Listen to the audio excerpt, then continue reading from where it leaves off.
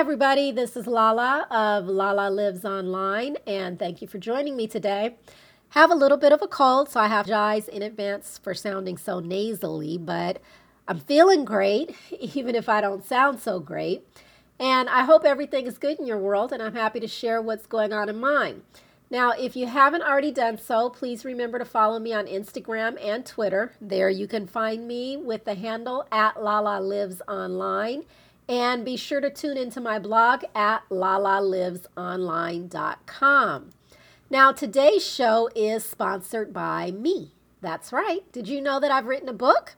I have. It's called Marriage Without a License, a completely moral alternative to civil marriage. By the power vested in me by God and the state of XYZ, I now pronounce you husband and wife.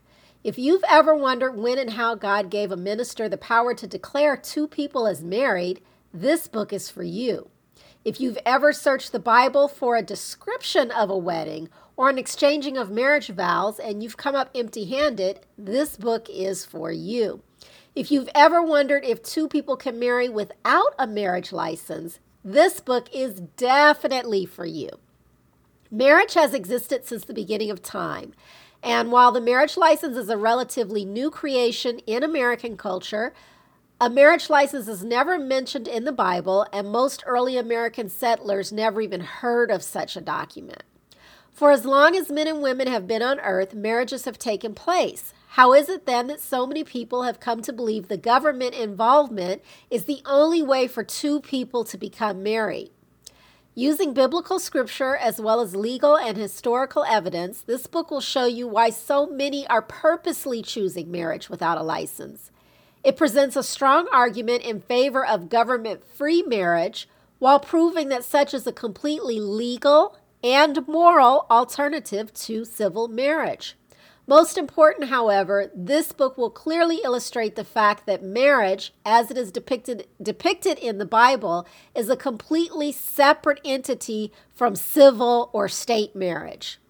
While social and political debate about who has the right to marry has been a huge topic in our culture, it's more important than ever to understand the distinctions between biblical and civil marriage traditions. This book goes a long way in highlighting why it's necessary to separate church and state in such matters. It further illustrates why so many who view civil marriage through a religious lens are wrong in doing so. Yep, I said it. They're wrong in doing so. Civil marriage and biblical marriage are not the same thing. So, sure to spark controversy in the hearts of many, Marriage Without a License will take you on an historical, social, and religious journey that will turn what you thought you knew about marriage upside down. So whether you disagree or agree with its contents, one thing is for sure. After you read this book, guys, you'll no longer view civil matrimony in the same light again. So if you want to get the ebook today, you can head right on over to Amazon.com and type in Marriage Without a License and it'll come up. If you don't have a reading app or a Kindle device already at your fingertips, go ahead and download the free Kindle reading app at Amazon and you can start reading the ebook on your computer, your smartphone, your tablet, or whatever device you're using. You can just do that today. Now, if you prefer to buy the PDF version, head on over to the website for the book, which is marriagewithoutalicense.com, and download it there. Again, that is marriagewithoutalicense.com. Now on to today's show. Everybody doesn't have time to read my blog post over at lalalivesonline.com. So I'm making it easy for my audio subscribers to stay up to date with the blog by offering an audio series of my most popular post here. Now, even though I'm sounding a little bit nasally, we're going to get through this today with the first post being, why can't I say nigger? It's a question often posed by white people and a question that, quite frankly, black people are probably tired of hearing, much less being expected to answer. So I thought that I'd go ahead and just give you an answer once and for all, and hopefully we can lay this whole issue to rest. So let's get started on this post today, shall we? Once freely enjoyed by white people all across America, there seems to be a collective mourning over the loss of the ability to say the word nigger. For some, I suspect it's a loss of control over something that was created by white people and then hijacked for exclusive use by blacks. For others, it's probably the inability to completely appropriate the swag associated with their favorite hip-hop artist who uses the word freely. Some of the most common questions we get are, Black people use the word all the time, so not allowing me to use it just because I'm white is actually racist. Another question, if it's so bad, why is it okay for Black people to use it, but I can't?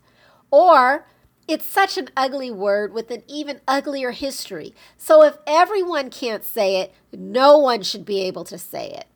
By now, you're familiar with these questions, and the list of arguments and complaints that surround them just goes on and on and on. I have a news flash for you. Just allow me to clear something up for all of the white people who are so put off by the ban of them saying the word nigger. Guess what? You can say it all you want to. No one's going to put you in jail if you say nigger. Here's what will happen, though. Some people, especially Black people, will think you're a racist. Some people, especially Black people, will be offended by your use of the word. Some people, especially Black people, will view you in a different light and probably choose not to be in your presence anymore. Some people, especially Black people, may act aggressively towards you after hearing you use that word. So, go ahead and use the word all you want to, but just be aware of the consequences when you do. Now, if you don't want those consequences, there's a simple solution. Just don't use the word. But please understand that no one is stopping you. So please stop whining and begging others for permission to allow you to say it, okay? Now let's talk about the Black Pass. As for why Black people can say it with impunity, just consider this. When a Black person calls another Black person a nigga, both are still Black. Meaning there's no race-based energy of superiority or inferiority passing between these two people. There's no recall of a superior/inferior history between two Black people using the word. It doesn't carry a sting for the two of them because they're considered equals in the racial and social hierarchy that was created by white supremacy. So whether we go back in time 300 years or even look at race-based dynamics at play today, these two people using the word are considered on a racial scale to be equals across the board. They're both Black and both living under the same white supremacy today. When you say the word, however, and I'm talking to you white people, there's an imbalance. That imbalance is what triggers responses that range from dirty looks to you possibly being punched in the throat. For no matter how much you don't see race or how much you don't feel that you can be held responsible for the acts of white people who came before you, the fact remains that you are a member of a class deemed to be better than everyone else based solely on your race. So try as you may, you can't separate yourself from that unless and until white supremacy has been completely dismantled. Until then, friends, you're stuck with the presumption of guilt no matter how innocent you may believe you actually are. Still not satisfied with this explanation, or you don't like how the system is set up? Well, do something about it. Work to destroy white supremacy in America once and for all. Understand that you can't destroy history, though. So while I can't guarantee that you'll be able to say the word without consequence once white supremacy is finally and completely laid to rest, I can guarantee that you'll no longer want to say the word and you'll completely and finally understand why. So that concludes the blog post. Let me know what you thought about it. And by the way, white people who are interested in really working to destroy white supremacy, I have a special treat for you. See, I've created a website called whitepeoplewakeup.com. There you'll find information and blog posts. You can share your comments, suggestions, ideas, and all of that there.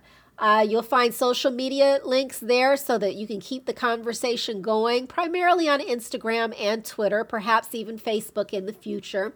But if you're really serious about destroying white supremacy, I suggest whitepeoplewakeup.com as a great place to start learning just how to do so.